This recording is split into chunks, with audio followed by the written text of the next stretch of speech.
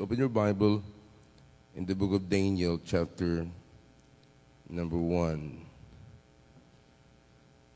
In the book of Daniel, chapter 1, we'll read verse number 3 to 7. Daniel, chapter 1, verses 3 to 7. Kung yun ang tanan sa pagtindog, itong basahon ang book of Daniel, chapter 1, verse 3 to 7. And the king spake unto Aspenaz, the master of his eunuchs, that he should bring certain the children of Israel and of the king's seed and of the princes, children in whom was no blemish, but well favored and skillful in all wisdom, and cunning in knowledge, and understanding science, and such as had ability in them to stand the king's palace, in whom they might teach the learning and the tongue of the Chaldeans. And the king appointed them a daily provision of the king's meat, and of the wine which he drank, so nourishing them 3 years, that at the end thereof they might stand before the king.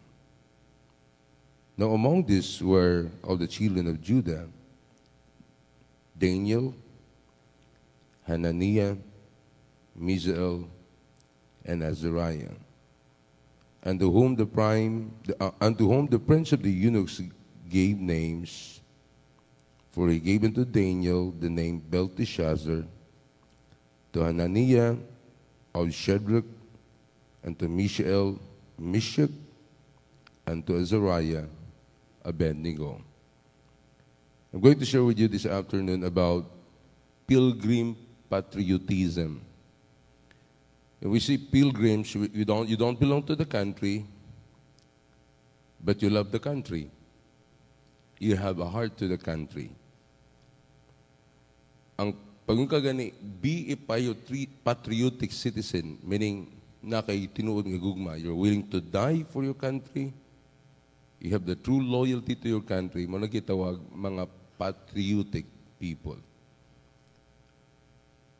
Daniel, Mishael, Hanani, and Azariah, they do not belong to Babylon. But they knew the purpose why the Lord brought them there. To be a blessing to the country, o mahimaya ang Diyos sa Babylonia. Hulagway ka na sa ito, Magson. Di ba yung sa Biblia, our citizenship is in heaven? We're only pilgrims here on earth. We do not belong to this world, but we have a responsibility to promote the name of God even at the throne of the government. O ka nang nahitabo din when you read the book of Daniel. Walay aksidente sa kinabuhi, and I believe the Lord has a great plan for this country. I believe that. And I hope the message this afternoon will be a help to us. Lord, salamat sa imong grasya, ubani kami sa pagtuon, ani mabutang nga dapat namo tagaan akong pagtagad sa mo kinabuhi. May give us grace, Lord. Thank you for everyone here this afternoon. Gamita kani, kamadasi kami sa pangalan ni Jesus. Amen. During sa American and Spanish War sa Pilipinas, nag-decide silang humano nila ang gera og na'y ginatawag nga the Treaty of Paris. Nakadungog ta na, di ba, sa social studies. Kumbaga, para mahuman ang conflict and the Spaniards would leave the Philippines, kinanglan bayaran sila sa Amerika og amount. Busa, gipalit kita sa amount ka $20 million. Di ba tama? Nakadumduman na, wala. Ang uban nagsigang mata. Okay? Gipalit kita, di ba?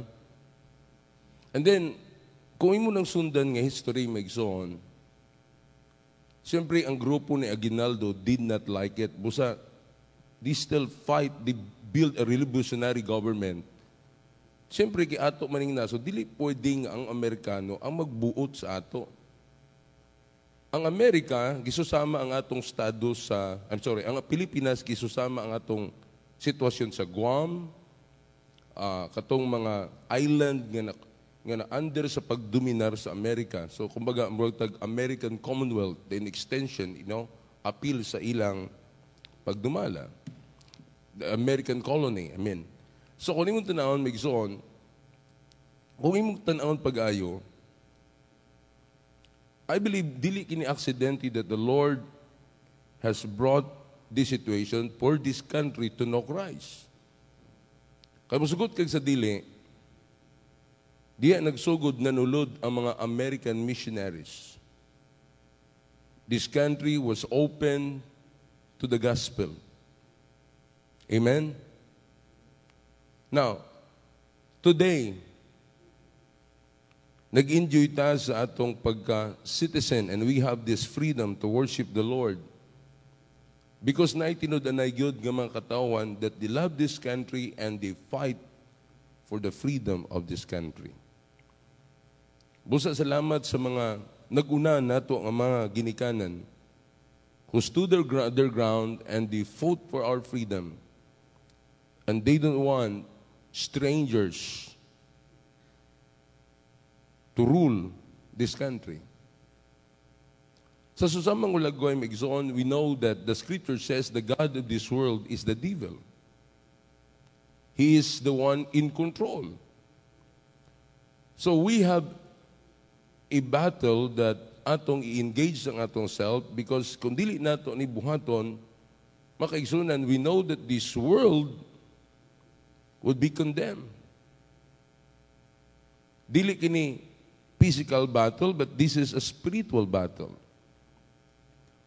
Hangtod karon ang atong nasod is in agony of dili lang sa kalisdanan, but ang atong nasod is looking for a good leadership that would make this country a blessed country. Now, in 1900, ang Pilipinas was second sa atong GDP sa Japan, sa gross domestic product. So we are a progressive country. We are blessed. Now, I believe this makes on. I will use again the influence of the Americans. Now, not all of them are good. But nakabalutad that they have a good foundation sa pulong sa Ginoo. Busa, when Douglas MacArthur go back to America, naghangyo siya sa mga churches nga ang gikinanglan sa Pilipinas are missionaries. Kaya naggera man ang Pilipino o Amerikano. Naggera. Sa pamuno, aginyo sa grupo ni Aguinaldo and the American troops. And finally, nadakpan si Aguinaldo, nag-surrender siya, and then they have an agreement nga ihatag ginahinay ang Pilipinas sa pagdumala sa mga Filipino. But during that time, our country was growing in its economy. Karon, ang atong nasod is in pain of so many reasons. And I believe, tama ang giingon, everything rises and falls on leadership. I do believe nga leaders are important in our country. Busa, kung basahon na ito ang Book of Daniel, these 4 young men were captured by the Babylonians from Judah. Nebuchadnezzar has his own plan to use them for his glory. Pero wala kabalo si Nebuchadnezzar because of course he did not know God. He did not believe in the God of the Jews. But Nebuchadnezzar has no idea that the Lord allowed these 4 young men to be in Babylon so that they can influence the entire country. Now, can you imagine that? Allow kini sa Ginoo so that they can influence the entire country. Now, I understand, nakasabuta nga, gi-allow sa Ginoo nga i-capture ang Judah sa Babylonia for 70 years. Kadumdumon ingon, they keep rebuilding, fighting the Babylonians, pero ingon sa Ginoo, through Jeremiah, tell the king to submit because mao kani akong kabubuton. But in 70 years, you would be a slave of Babylon that later on tagaan mo kagawasan. Pero makita nato maigsoon, bisan pad naa sila sa lugar nga dili ila, makita nato ang kasing-kasing aning upat ka pamatanon nga nagbarog sa pangalan sa Dios at the same time they influence the country to serve the Lord. I love the Philippines. And I believe all of us can say that. Therefore, we pray that God will bless this country. Makita nato, when we say we love this country, dili lang kana pulong, but we will do our best to prove it. Nga naman, nasa yudang ay kikalanan sa itong nasod is the Lord Jesus Christ. I know that from the reading the Word of God. Because there will never be a truly, completely Christian nation until Jesus Christ sets up His kingdom and rules over the people of the earth in justice and peace. Nandito ta maigsoon nga, tinud-anay mahitabo kani later on in the millennium. Pero kay balusab ta, the mandate of the Lord to us from the Scripture. The clear mandates of Scripture require us to be good citizens and to live peaceably under the government of God has given us. But at best, remember, we're just pilgrim patriots. Busa natay mga pledge allegiance to our beloved nation. But at the same time, we desire a better country, not made with human hands. Na kung basahin mo ang Old Testament, sa Old Testament makita nato a wonderful example of pilgrim patriotism in the life and character of the biblical hero, Daniel. Ako nanggingon, gi-exile sila sa country of Babylon. But what we find in the story in the book of Daniel, Daniel honored God while serving the land in which he lived. Pasabot maigsoon, bisan unsa kadautan ang imong nasod, you can still honor God. Bisan unsa ang sitwasyon sa imong panahon, you can still honor God. John MacArthur, a pastor in California, says that Daniel maintained his walk as a believer and his life as a responsible citizen in perfect harmony. So karon nga hapon, atong tan-awon ang testimony of this man Daniel, giunsa niya pagkinabuhi even alone, how he could stand firmly para sa Diyos.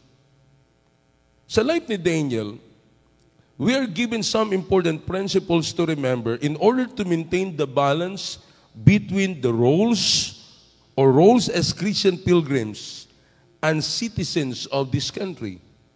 Sa ito mababalansin nato na ibalansin nato pag-ayo unsay mga rules of a Christian pilgrims and citizens of this country. Now here in chapter 1, first of all, we'll start with our connection with this country. Our connection with this country. Now sa kinabuhi ni Daniel, for 70 years, Daniel was an influential figure. For 70 years, he was an influential figure in the government and leadership of two of the world's most powerful empires. Basahan po ko Daniel. Two most powerful empires, but Daniel was the most influential.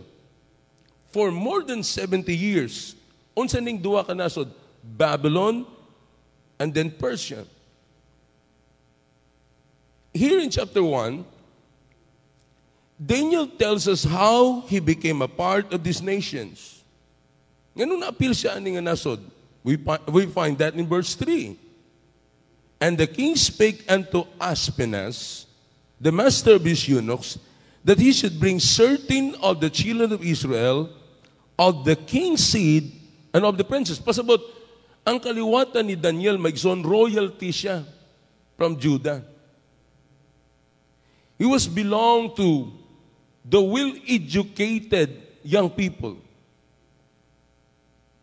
So ang plano sa Babylon that they're going to educate them to become Babylonians.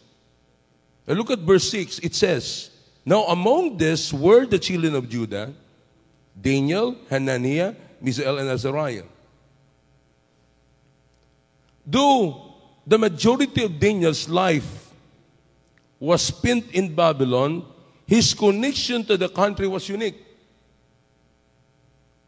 Makita niyo mo, Maigsoon, ang iyang connection sa nasod was unique. Muna, Maigsoon, dapat masalta na to, balansiyo na to. Gusto na ako, ablihan na to atong una-una, Maigsoon. Kung kini nga nasod, mapukan sa kalaglagan, you cannot blame the government, you blame the churches. If our next generation won't serve God because they don't care for our land, if our next generation, Maigsoon, they cannot see that our government kailangan tabangan, Maigsoon, they're not going to do anything. Now, kung imong tanaw makaigsunan, ang testimony ni Daniel is a picture to all of us that though we are a citizen of heaven, but we have a responsibility as citizen on earth. Na ata responsibilidad. Matawag na ito nga civic responsibility. Na ata responsibilidad, Maigsoon, and you cannot separate from that. Kung imong tanawon, naluwas ba ang tanang katawan sa Babylon during the time of Daniel? Kung yung basahon, wala. Pero Daniel had a testimony and influence to Babylonians because he stood for his God. So makita na to, his connection to this country. First, it was a providential connection. Providential. He did not plan to go to Babylon. It was not his will to go to Babylon. This is his life being a captive. Kana bang natao kabitaw sa kalisdanan, you cannot blame your parents to that. Do not throw your fingers to them. Naginani mo go tungod kay lisod na mimidaan. Maigsoon, paminaw, unsay imong namat pagmata mo ng kalibutan na, pasalamat ka sa Diyos. That is God's providential way of growing you to His grace. Makita mo, Ikson, mo ka na. Dili pwede maingon si Daniel, nga nung ipasagdan may sa among ginikan. No, makita ni mo, Ikson, kasabot siya, unsay connection niya, aning nga nasod, it is a providential connection. The reason Daniel lived in Babylon was because God's people had been carried away captive. He was a slave. He was a slave in Babylon. Pinaagi siya mga prophets. Prior aning panghitabo, God had been promising that His people were going to captivity.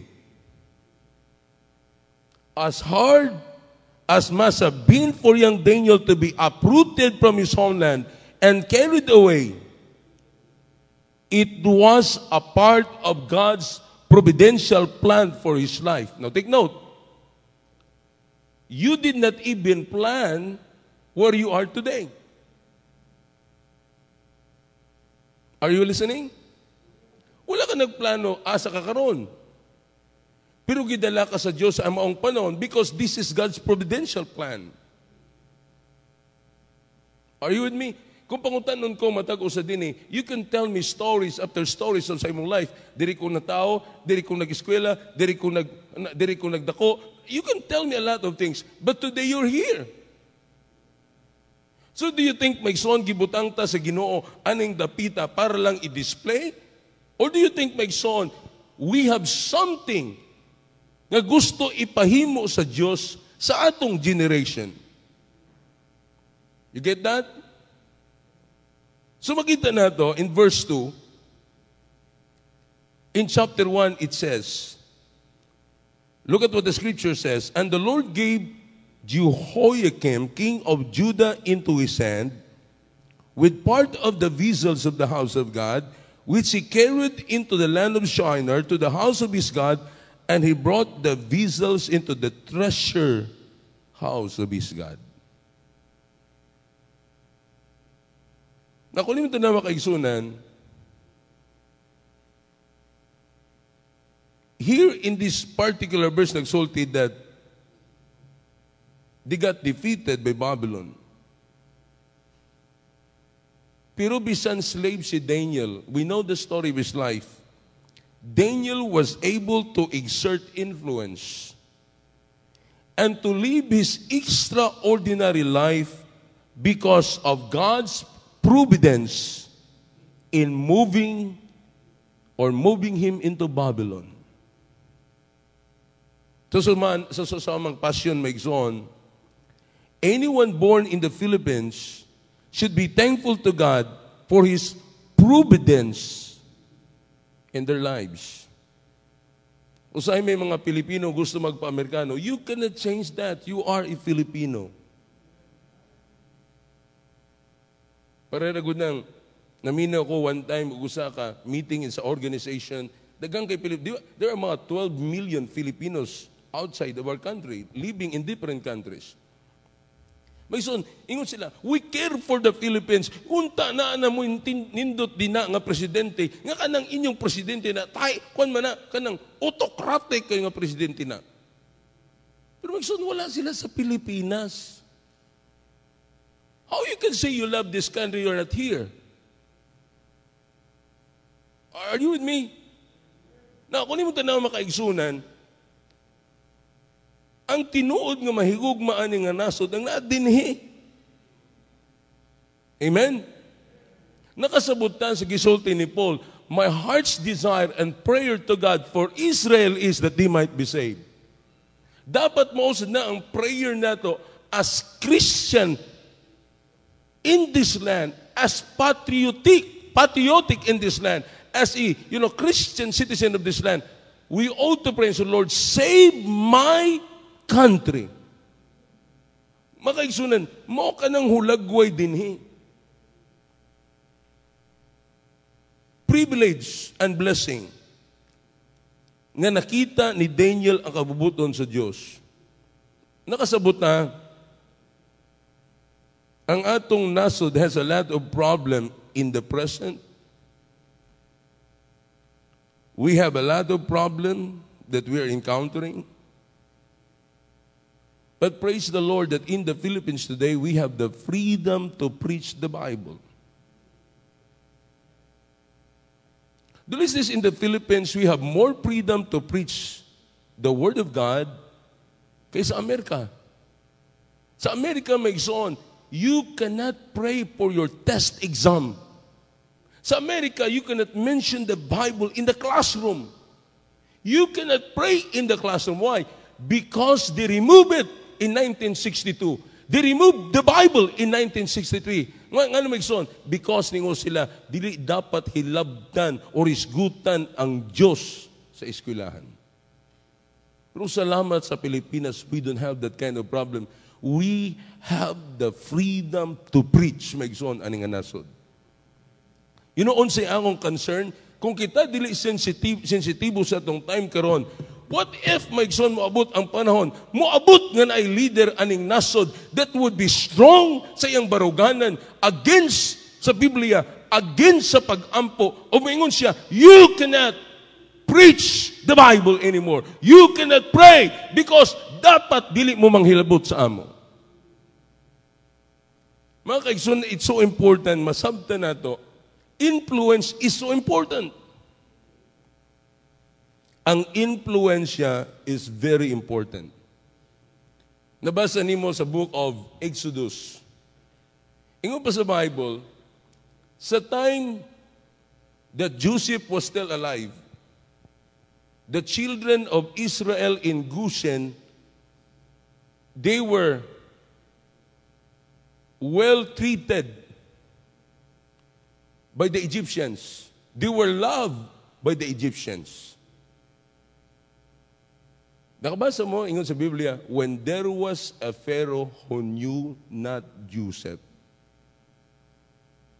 he started to think that these people are growing in population. What if they would become a big, multiple in their numbers, and they would ally to our enemy and they would fight against us? These people would be our enemy later on. Busa gi-persecute niya ang mga Hudiyo. Gipapatay niya ang mga male child. Ano may son? Wala siya nakaila kay Joseph. May son, I believe that connection is important.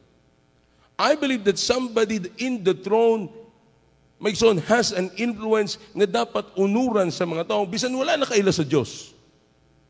Mao ka na ang hulagway sa life ni Daniel. Busa din sa Pilipinas, salamat. I can preach unafraid that authorities are going to interrupt our services, punish us for worshiping the name of Jesus. We don't have that problem. We can preach in this country. Nobody would bother us. Are you listening? No.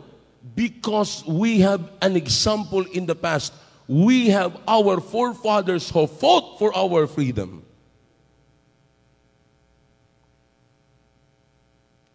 This is a providential connection. Busa magson, dili ka dapat matingala asa ka karon. Remember, be sensitive why the Lord has brought you this place. Ngano ka ha? Buhi ka pa hangtod karon. Nganong uban namatay man sa panahon sa pandemya, why you are still alive? Ano mo? Our connection or His connection with this country, it is a provincial connection. Remember this also. Not only it is a providential connection, but it is a passing connection. Di ba stranger at adine? Muagir at adine. Muagir at.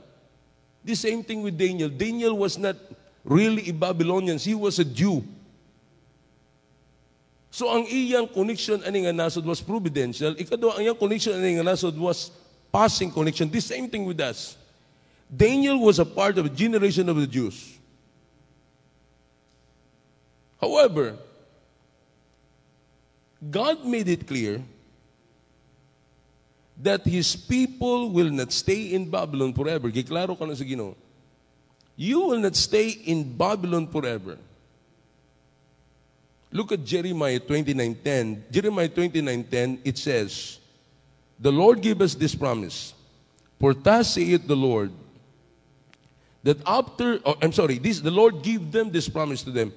For thus saith the Lord, that after 70 years be accomplished at Babylon, I will visit you and perform my good toward you in causing you to return to this place. After 70 years. Sato pa, Daniel, as a student of the Bible, as a student of God, and as a prophet, knew that his time in Babylon is only 70 years.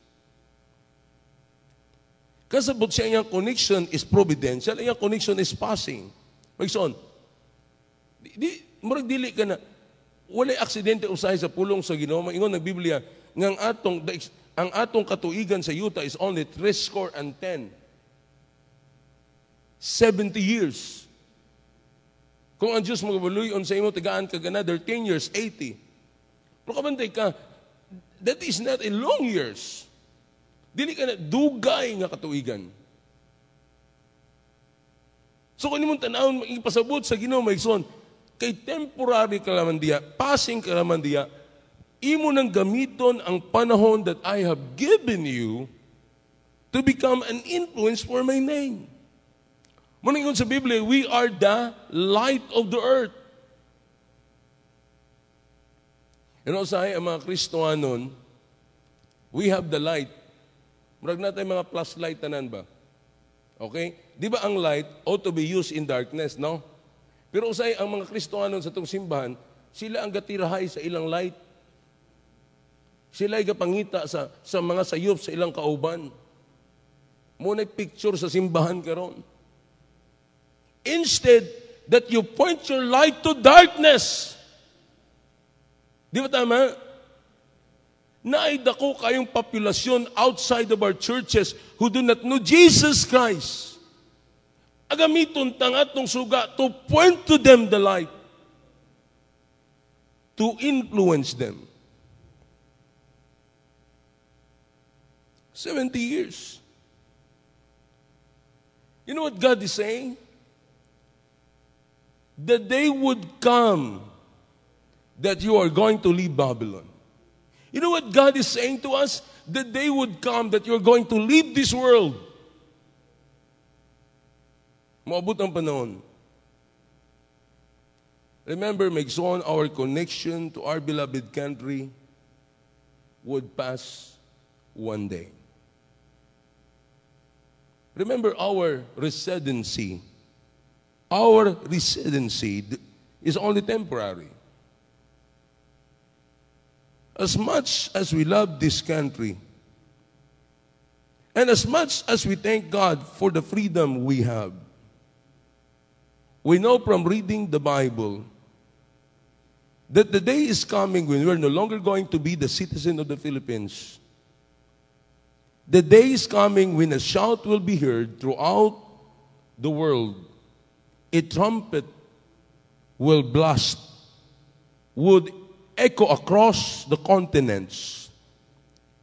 And out of every nation, the people of God will leave their earthly lands to meet the Lord in the air. We know it's coming. And on that day, the people of God will no longer be citizens of earthly governments, but we will have become the eternal subjects of King Jesus. And then we will pledge our allegiance solely to His throne, sing only of His name, and live perpetually under His rule. We know it would come. But remember, ngano gitugutan niya hangtod karon we're still here because moabot ang panahon, maigsoon. Okay, the Lord has given us the privilege to become an influence for His name. And this influence is going to pass one day. Amen? Bisan kabalutad at moabot ang rapture, remember, we must never lose sight of the fact that while we have eternal life through Jesus Christ, our country does not. Amen? Unta dili ta mawala ani nga panguna-una nga kung naaman tay kinabuhi nga walay katapusan kay Kristo ang atong nasud wala. So our connection to our beloved motherland is passing one. What this means is that while we are saddened, we should not be surprised at the spiritual, moral, and practical decay of our nation that we are currently witnessing. Therefore, believers of the Lord Jesus Christ must do something. Our connection with this country is providential and passing one. And I believe, mo kaning dapat naa sa kasing-kasing sa matag anak sa Dios. Kabantay mo na yung mga aktivista, they are well educated, they are gi-educate sila to believe that dapat sayop ni ang gobyerno and dapat fair ang treatment sa gobyerno. O so wala sila kabalo nga gina-educate sila sa communism, Marxism, humanistic nga mga filosofiya. Mo ka nang na-adapt karon sa mga kabatanunan. 35% of our population in this country are millennials. But most of the millennials do not care for the Philippines.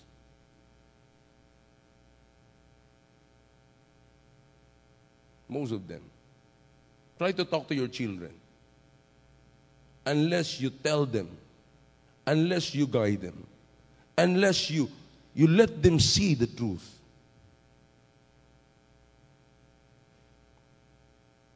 Amen? So, Maigsoon, dapat kung Kristohanon ta, na atay tinuod nga passion and love to the country. Can I tell you something? Ang separation sa church and state dapat masabtan nato, dili nagpasabot wala tay labot sa gobyerno, naa tay labot. Unsa man dili ka Pilipino? Amen? Pasabot may kisunan, we need to care for this country. Nakoy pastor gi istorya. Magson ang ilang understanding, let the wicked ring, let the wicked rule, because one day the Lord Jesus Christ would come. Panguntan ako, asa na sa Bible? Can you show me a verse that you let the wicked rule because one day the Lord Jesus Christ would come? Wala'y bersikulo sa Bible. But I can show you, the Lord Jesus Christ show us a lot of example in the Bible that the believers of the Lord must influence the government. Why the wicked rule? Because the righteous are doing nothing. Mo ka ng rason why the wicked rules. So makita nato, he reminds us of our connection with this country. Secondly, our conduct in this country. Our conduct. Now, nakasabot na, ultimately, ang atong citizenship dito sa langit. Now, do we love our earthly country? We cannot expect to save her from judgment. How then are we to live in this country? Unsaon na ito pag kinabuhian nga nasod, importante makaigsunan that they see the purpose why na kinabuhi ta aning kalibutan na. Busa ang Kristohanon, the believers of Jesus Christ, naa siya'y klarong katuyuan, aning kalibutan na. So, we must always remember na atay conduct that we must perform. So, sa kinabuhi ni Daniel, dagan kayo siya nagatubang siya og mga challenges.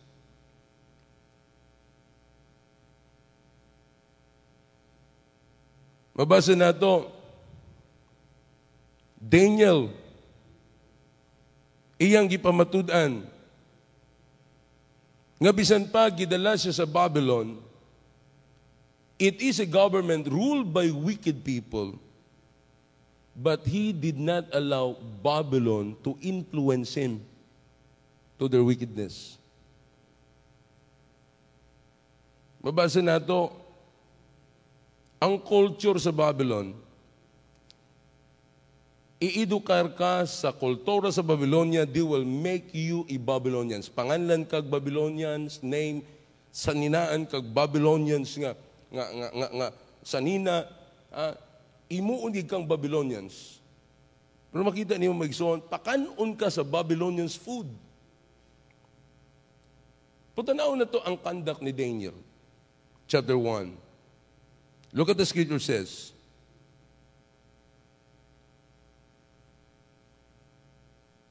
in Daniel 1 verse 4, kini sila ni Daniel in whom was no blemish, and well-favored and skillful in all wisdom, cunning in knowledge and understanding science, and such as had ability in them to stand in the king's palace, whom they might teach the learning and the tongue of the Chaldeans. And the king appointed them a daily provision of the king's meat and of the wine which he drank, so nourishing them 3 years, that at the end of they might stand before the king. So, pakanon sila Babylonian food 3 years, idukaron sila sa Babylonian culture, himuon yun silang Babylonian in heart.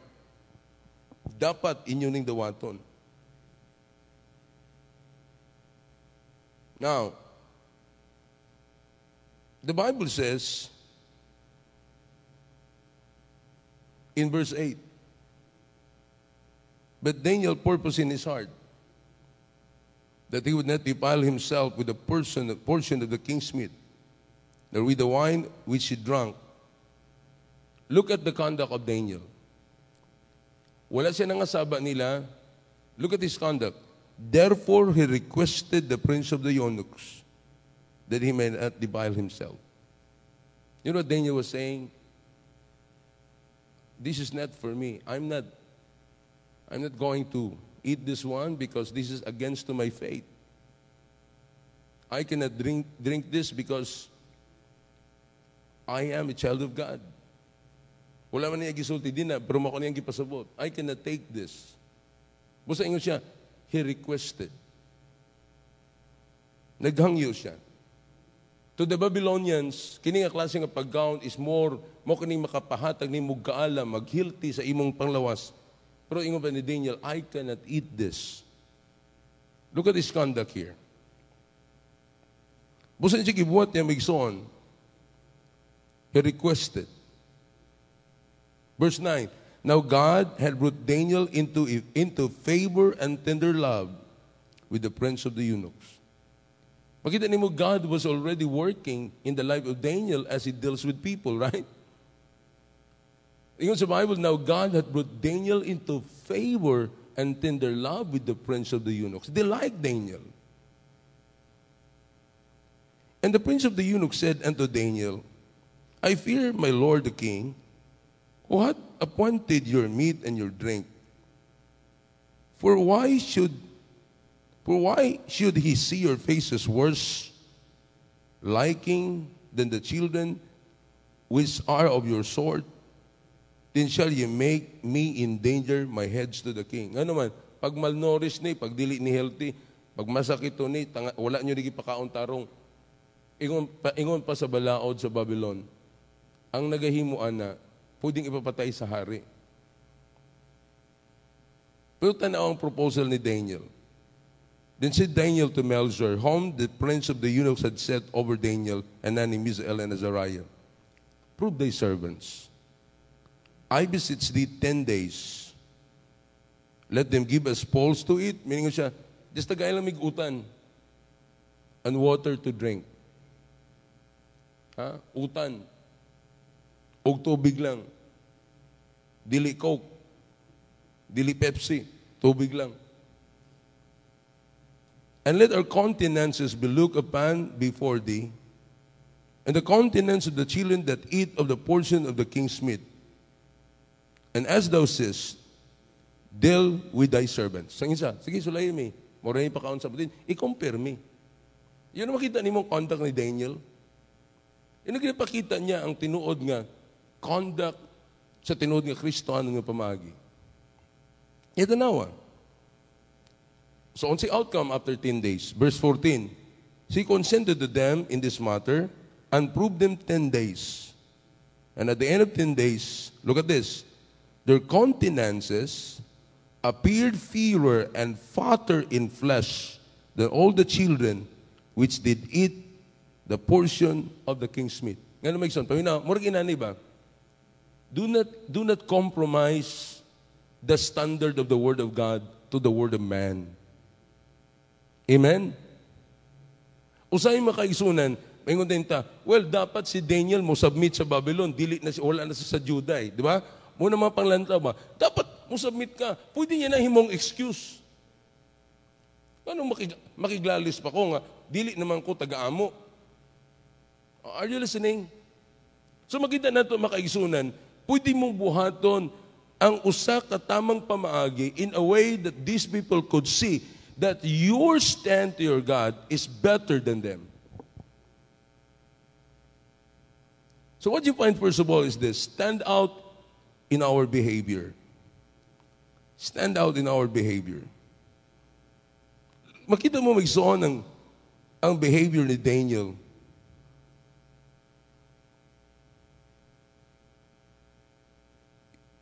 He captured the heart of the eunuchs because Daniel believed what he believed about his God, dapat dili niya biyaan. Are you with me? Sa sinugdan pa no?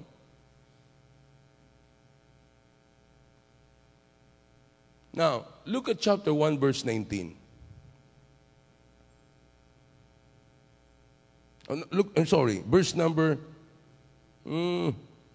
Verse 15. That at the end of 10 days, their countenance appeared fairer after in flesh than all the children which did eat the portion of the king's meat. Thus Melzar took away the portion of their meat and the wine that they should drink, and give them pulse. So, sa pagkaon nila? Utan. Verse 17. As for these 4 children, look at this. Dili lang sila healthy sa panglawas. Look, verse 17. As for these 4 children, God gave them what? Knowledge and skill in all learning and wisdom. 3 years ni sila gi-educate. Daniel had understanding in all visions and dreams. Amazing, di ba? Di ba dapat ang anak sa Diyos mas nasayod ta sa pagkinabuhing tama kaysa dili anak sa Diyos? Dapat mas maalamon ta, di ba tama? Now, makita sa Bible. Now, ingon sa Biblia, verse 18. Now, at the end of the days that the king had said that he should bring them in after 3 years, then the prince of the eunuchs brought them in before Nebuchadnezzar. Now, look at ang reaction ni Nebuchadnezzar. These 4 men stand out in their behavior. Chapter 1, verse 19.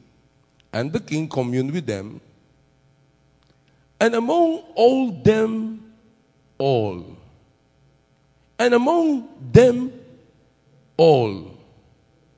was found none like Daniel, Hanani, Misael, and Azariah. Therefore stood they before the king. Walay susama nila. Are you with me? Walay susama nila. That's something. That's exciting. Amen? Nga naman, ang paagi sa Diyos, dili na malupigan sa paagi sa tao. The doctrine of God and the principles of God is never inferior to the doctrine and principle of man.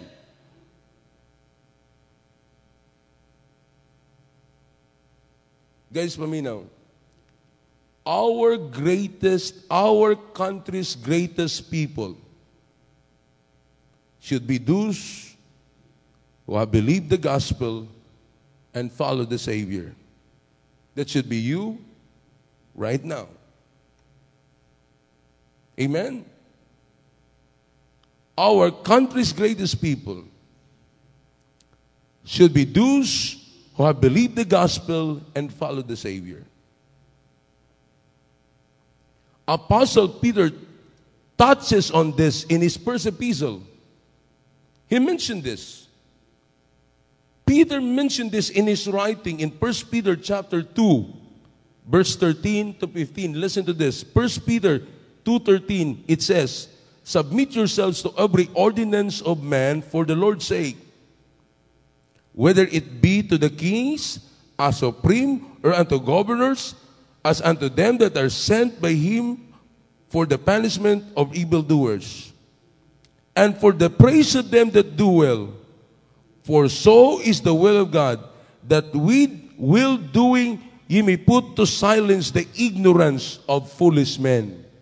So we are not disobedient to the law. Na kung yung tanawan ang gipuat ni Daniel, that is the kind of food they offer sa ilang mga captives. They believe makahatag nila sa ilang healthy allowance. But remember, Daniel asked favor. He did not fight against the law of the land, but he asked favor. Amen? Kung mo tanawon, na-appreciate nila ang testimony of the 4 young men.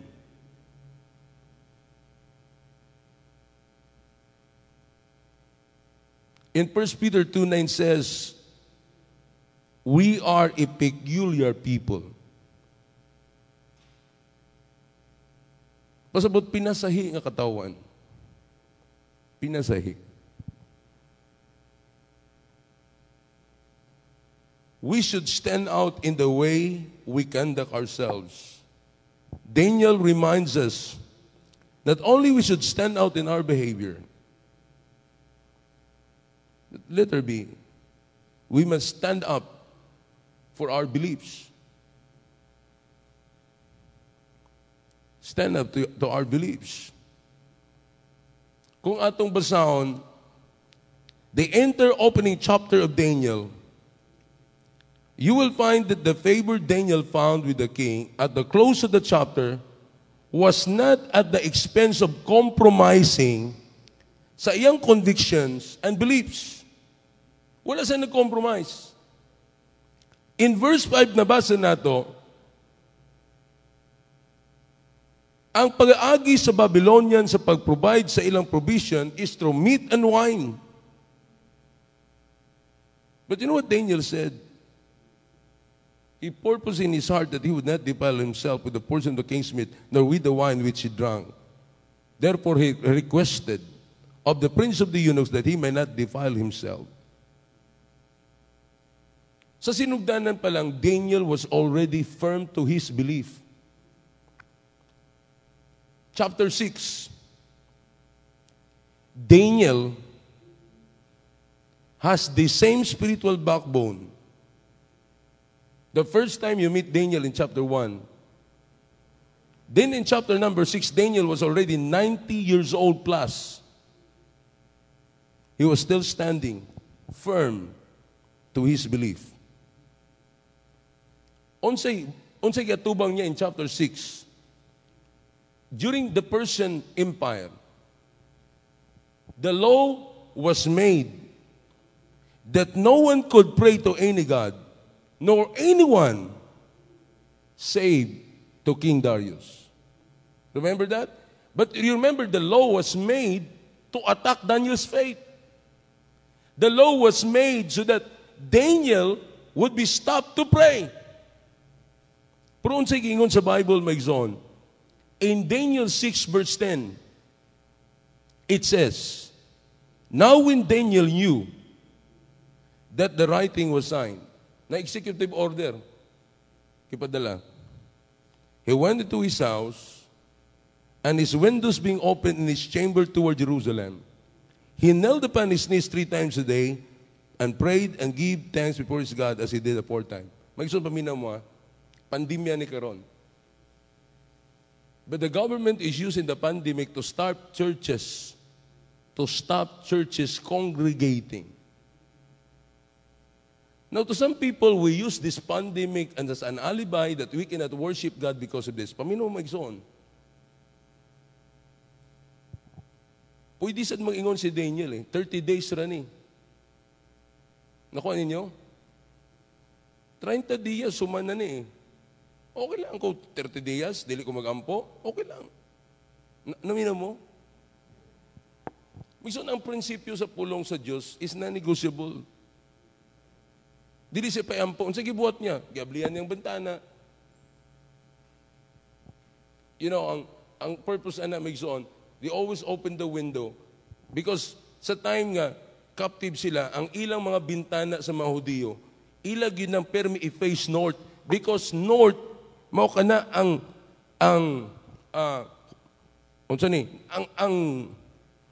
they're facing north because mao kana ang diya naka-situated north ang temple. So may son ko yung tanawon, Daniel cannot afford to say, I will not pray anymore because there's a law. Hindi na pwede mag-ampo. Now remember, ang balaod, fair money kay any bisan kinsa nga Dios. Anako ninyo? Minsan, dili raman imong Dios Daniel, bisan nga among Dios. Dili mi mag-ampo. Nasabtan nyo? Oh. Amo ganing simbahan, huwag mo simba, kamo diya mo simba mo. Ano ka niyo mag-zone? Okay ba mo? Pagkasayod niya, gablihan niya ang iyang tambuanan sa iyang kwarto toward Jerusalem. He knelt upon his knees 3 times a day and prayed and gave thanks before his God as he did aforetime.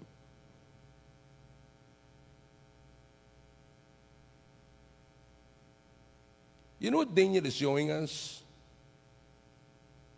Daniel shows to us that our patriotism can never overrule our principles. Yes, we love this country. Yes, we serve this country. We submit to the authority of this country.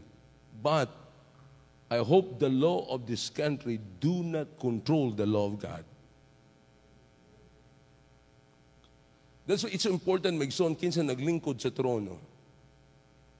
It's important kinsa naglead. It's important ang mga tao na kaila sa Diyos that are leading the country. Why, Megson? May mga katawan nga they don't care about God. But praise the Lord for Daniel, he stood up. What I'm saying is this. Our love for our country never exceeds our love for Christ. I love this city. But if my government would say you cannot congregate, you cannot pray because we are in the pandemic, I would stand to my ground. If they would put me behind bars, I have no problem. Nga naman, Megson, this is what God tells us to do. Amen? Busa makaigsunan, whenever our nation or our culture pushes us to do something that is contrary to the Word of Christ, paminaw niya ko ingon, we must stand up and refuse to defile ourselves and deny our Lord. Christian should be a peaceful people, but does not mean we are not principled people. Mga peaceful nga tao, pag dili na pasabot, wala kay prinsipyo. Gani ang subo karon, gamay na lang ang gustong mo barog. I was talking with Brother Saldi. Ang ilang pandigumanan dito sa Valencia, interior na, di ba? Lisod kay pangitaon eh. Pero can you imagine, ang ilang authority, ang barangay, naghimo og mga pamaagi, nga dili sila pwede magsimba. So kasi kitawon ko, Loy, ingna sila, nga basahon nilang EO, you can still congregate, you can still gather your people 30% of your total attendance. Go to your barangay captain, read it to them. So get tuan niya. Maison, karon kasimba sila. Ngayon naman, somebody must stand. You need to know the law. Dili dapat magson ang tanan nilang gisulti, imong dawaton. Amen? We believe in our government. We pray for our government. We respect our government. But we want our government to respect our God. Amen? We must dare to be a Daniel. Dare to stand alone. Dare to have a purpose firm. Dare to make it known. Notice with me another principle that Daniel taught us as a pilgrim patriot. He reminds us not only our connection with this country, our conduct with this country, but thirdly, this is very important, our contribution to this country. Our contribution.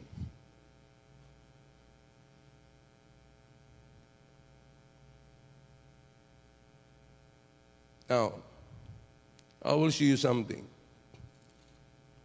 I want you, the Bible, to talk to you. Daniel 6. Daniel chapter 6.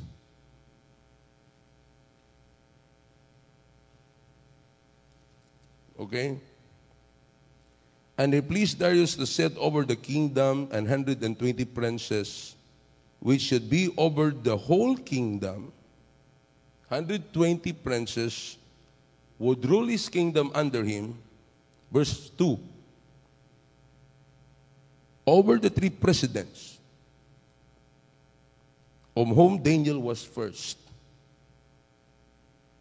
that the princes might give accounts unto them, and the king should have no damage.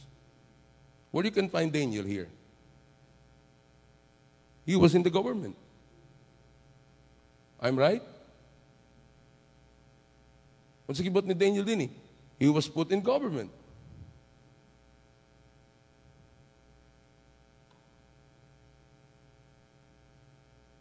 Are you listening? Now, muatras ko balik. In chapter 2, in Daniel chapter 2, Na-story diya about kay King Nebuchadnezzar. Nagdamgo siya.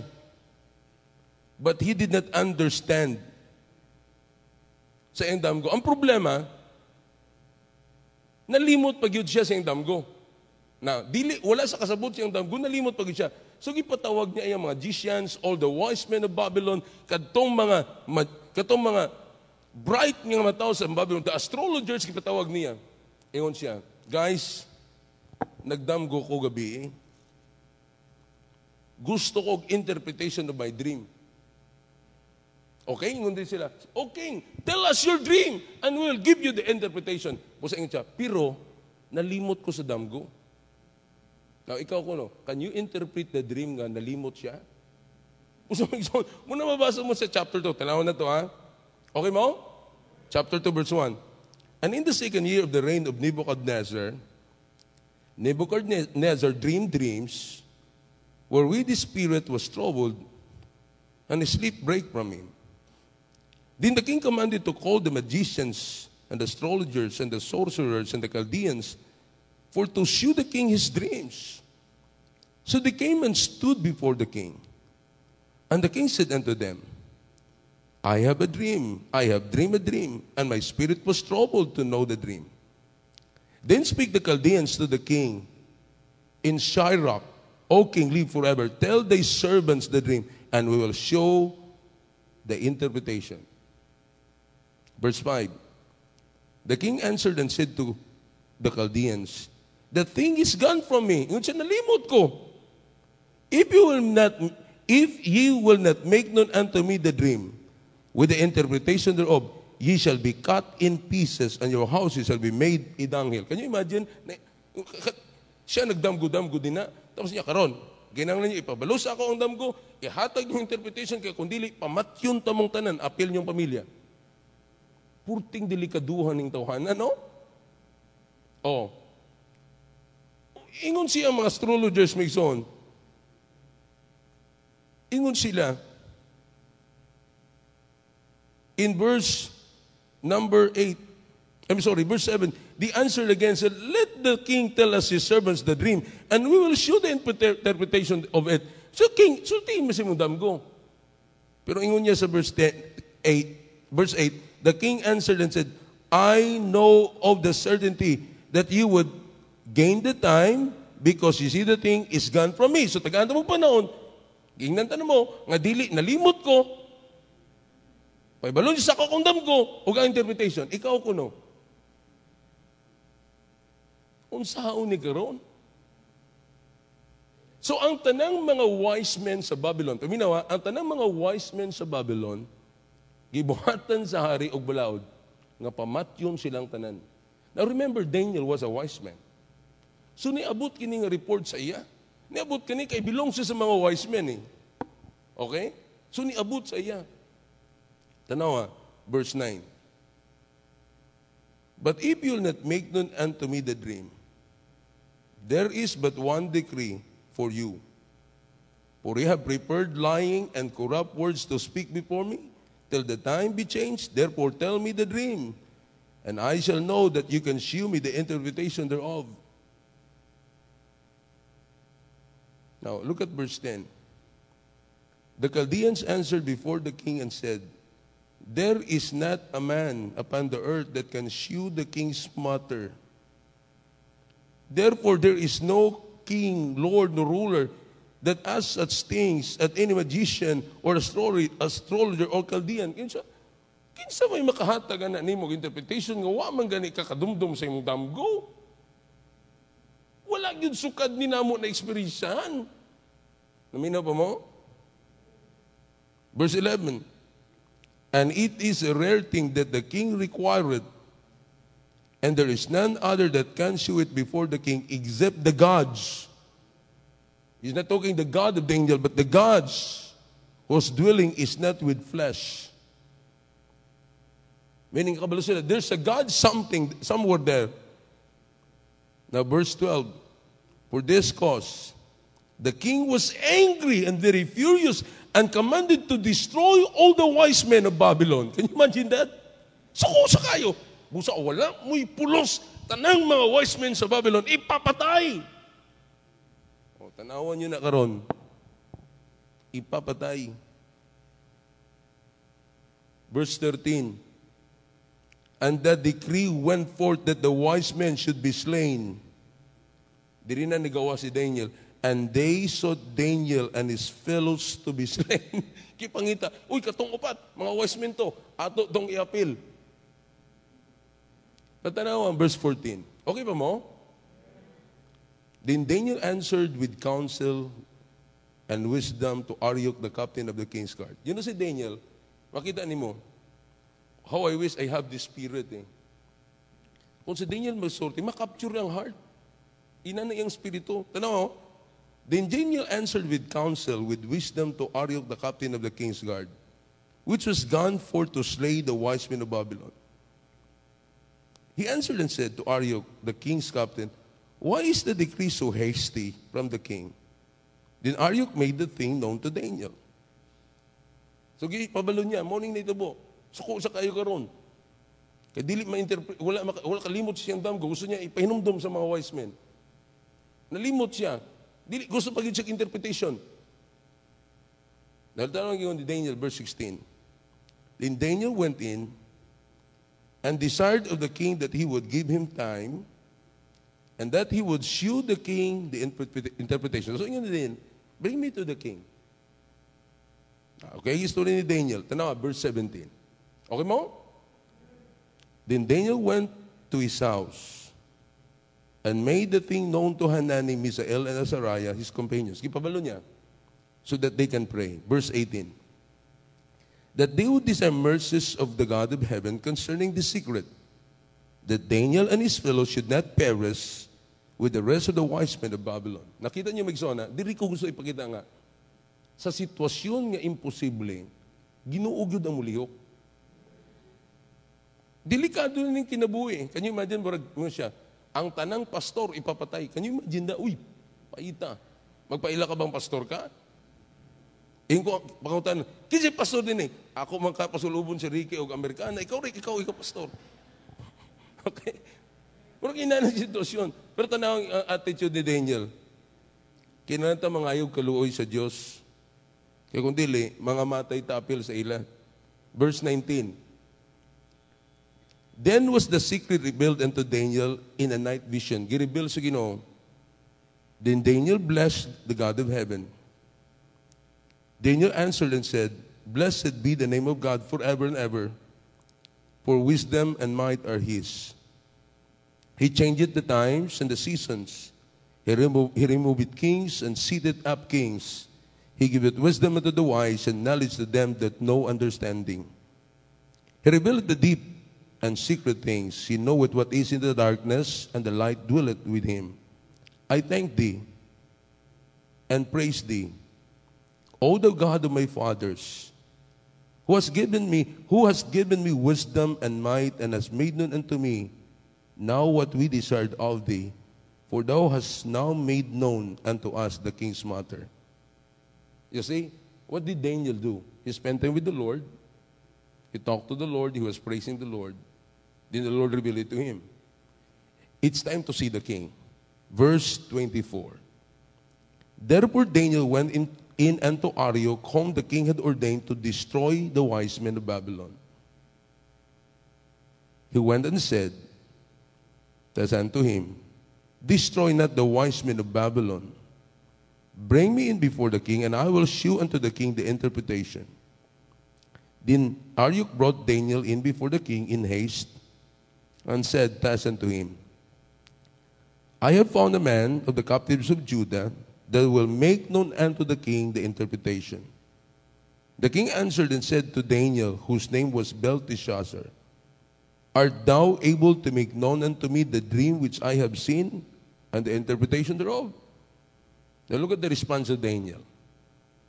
Daniel answered in the presence of the king and said, the secret which the king hath demanded cannot the wise men and the astrologers and the magicians and the soothsayers shew unto the king. Yun sa king, nobody can shew that to you. Kaya sila mga magicians, all the things, dili na mapabalo sa imo. But look at what Daniel did. He used the opportunity to tell the king about his God. Verse 28, but there is a God in heaven that revealeth secrets and make it known to the king Nebuchadnezzar what shall be in the latter days, thy dream and the visions of thy head and upon thy bed are this. As for me, O king, thy thoughts came into my mind, and to thy bed, what should come to pass hereafter. And he that revealeth secrets, make it known to thee what shall come to pass. But as for me, this secret is not revealed to me for any vision, that I have more than any living, but for their sakes, that shall make known the interpretation to the king, that thou mightest know the thoughts of thy heart. Here is the interpretation of the dream. Thou, O king, sawest behold a great image. This great image, whose brightness was excellent, stood before thee, and the form thereof was terrible. This image's head was fine gold, his breast and his arms of silver, his belly and his thighs of brass, his legs of iron, his feet part of iron and a part of clay. Thou sawest tell that stone was cut out without hands, which smote the image upon his feet that were iron and clay, and break them into pieces. Then was the iron, the clay, the brass, the silver, and the gold broke into pieces together, and became like the chaff to the summer threshing floors. And the wind carried them away, that had no place was found for them. And the stone that smote the image became a great mountain, and filled the whole earth. That was the dream. Muna mo nakita. Here is the interpretation. This is the dream, and we will tell the interpretation thereof before the king. Thou, O king, art the King of kings, for the God of heaven hath given thee the kingdom, power, and strength, and glory. And wheresoever the children of men dwell, the beasts of the field and the fowls of the heaven hath he given into thine hand, and hath made thee ruler over them all. Thou art this head of gold. So he's talking about the kingdom. Ikaw ni ang ulo. And after thee shall arise another kingdom inferior to thee, and another third kingdom of brass, which shall bear rule over all the earth. And the fourth kingdom shall be strong as iron, for as much as iron breaketh in pieces and subdueth all things, and as the iron breaketh all this, shall it break in pieces and bruise. And whereas thou sowest the feet and tools, part of the potter's clay, and part of iron, the kingdom shall be divided, but there shall be in it of the strength of the iron, for as much as thou sowest the iron mixed with miry clay. And as the tools of the feet were part of the iron, part of the clay, so the kingdom shall be partly strong and partly broken.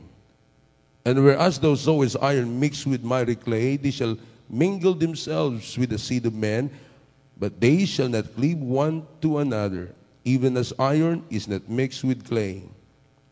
And in the days of these kings shall God, and in the days of this king shall be God of heaven set up a kingdom, which shall never be destroyed. And the kingdom shall not be left to another people, but it shall be break in pieces, consume all these kingdoms, and it shall stand forever. For as much as thou sawest that the stone was cut out of the mountain without hands, and it brake in pieces the iron, the brass, the clay, the silver, and the gold, the great God hath made known to the king what shall come to pass hereafter, and the dream is certain, and the interpretation thereof sure. Now, wala ko time to explain everything, but he talks about the kingdom. Nakita niya, dako king imahen. Ang una ana, siya ang bulawan nga nagahari sa tanang gingharian, sunod ana moabot ang mga lahi-lahi nga gingharian. And then time will come, the Lord Jesus Christ would reign. Mo kana, He would destroy all the kingdom. Mo kana ang dream ni Nebuchadnezzar. Now look at now the reaction of Nebuchadnezzar. Verse 46. Then the king Nebuchadnezzar fell upon his face. Look at this. I like this. Pagkadungog ni Nebuchadnezzar, nihapa siya and worshiped Daniel and commanded that he should offer an oblation of sweet odors unto him. Yung gisimba si Daniel. Can you imagine that? Na makita mo yung gusto niya simbaon si Daniel. Now, and the king answered unto Daniel and said, of a truth, it is, Moni, that your God is a God of gods and the Lord of kings, and revealer the secret, saying, thou couldst reveal this secret. So, unsay makita mo, Migson? Unsay contribution ni Daniel to this country? One, vessels for God's work. Pwede di ay ang anak sa Diyos to be in the government, become a vessels of God's work. Amen? Can you imagine? You know, sa ibuhat sa hari, I like this. Chapter 2.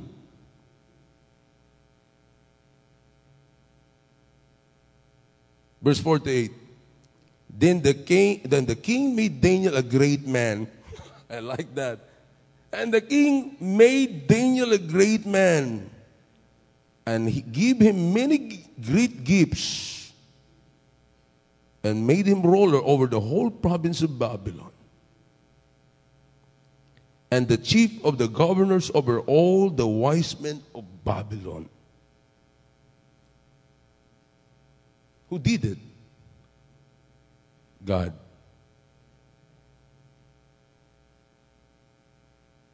Vessels for God's word.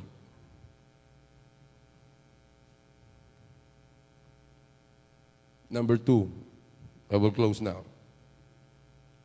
Voices for God's word.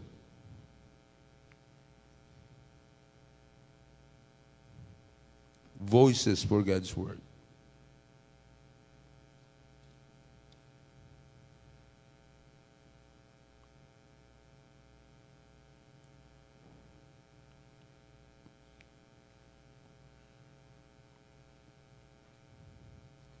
So yung makita ang Migzon,